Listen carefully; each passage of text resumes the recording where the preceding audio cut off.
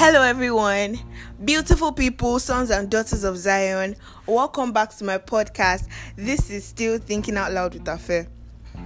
I know it's been a minute, trust me, I feel bad for not even talking to you guys in a while, but trust me, it's for a good reason. Online classes are not what to write or joke about, yes, and I have a lot on my mind right now, so I'm trying to gather my thoughts. Nevertheless, I will be talking about peer pressure today. Peer pressure, in my own words, is when a person does the exact same thing, rather, people in his age group or social group are doing, just because he wants to be liked or appreciated or even noticed by them, and so he can have a sense of belonging. Peer pressure is actually really critical, because the people you move with actually play a big role in your life and how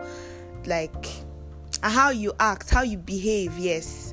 So I'm going to be talking about two types of peer pressure. First is positive and the second is negative.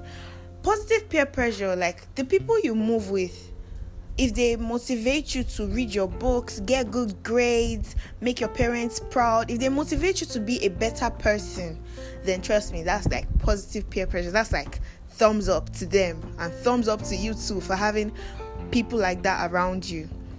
But negative peer pressure, this is when the people you move with, they encourage you to do things that are against your own moral values and against your family's value. Yeah, let me just put it like that.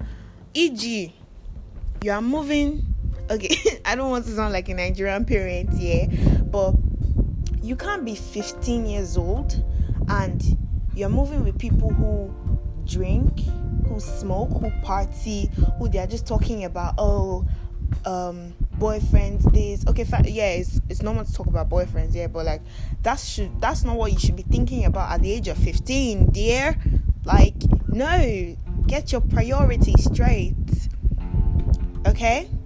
Negative peer pressure is, it can, when you start moving with people that do drugs, trust me, in due time, you will also start doing it, because people you move with, they just do it and they don't see it as anything. So you too, God forbid, you just start doing it and stuff like that.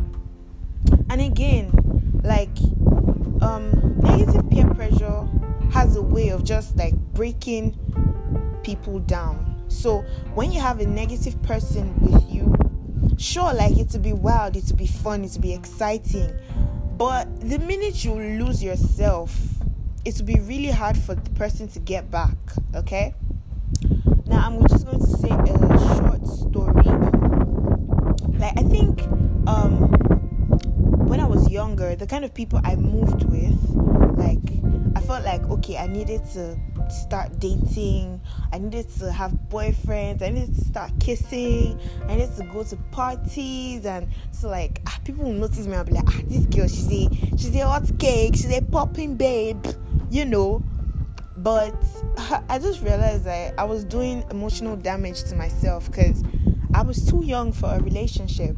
Do you understand what I'm saying? And yeah, it was fun. I'm not even going to lie. I'm not going to be oh no, it was fun, trust me. But at the end of the day, when they say I'm not doing it again, I'll just feel like a fool, because yeah, the kind of people I moved with at a point in my life, I wanted to really, my priorities were not really positive like that. I was thinking of something else when I should have been thinking of my books, thinking of how to make good grades and stuff like that.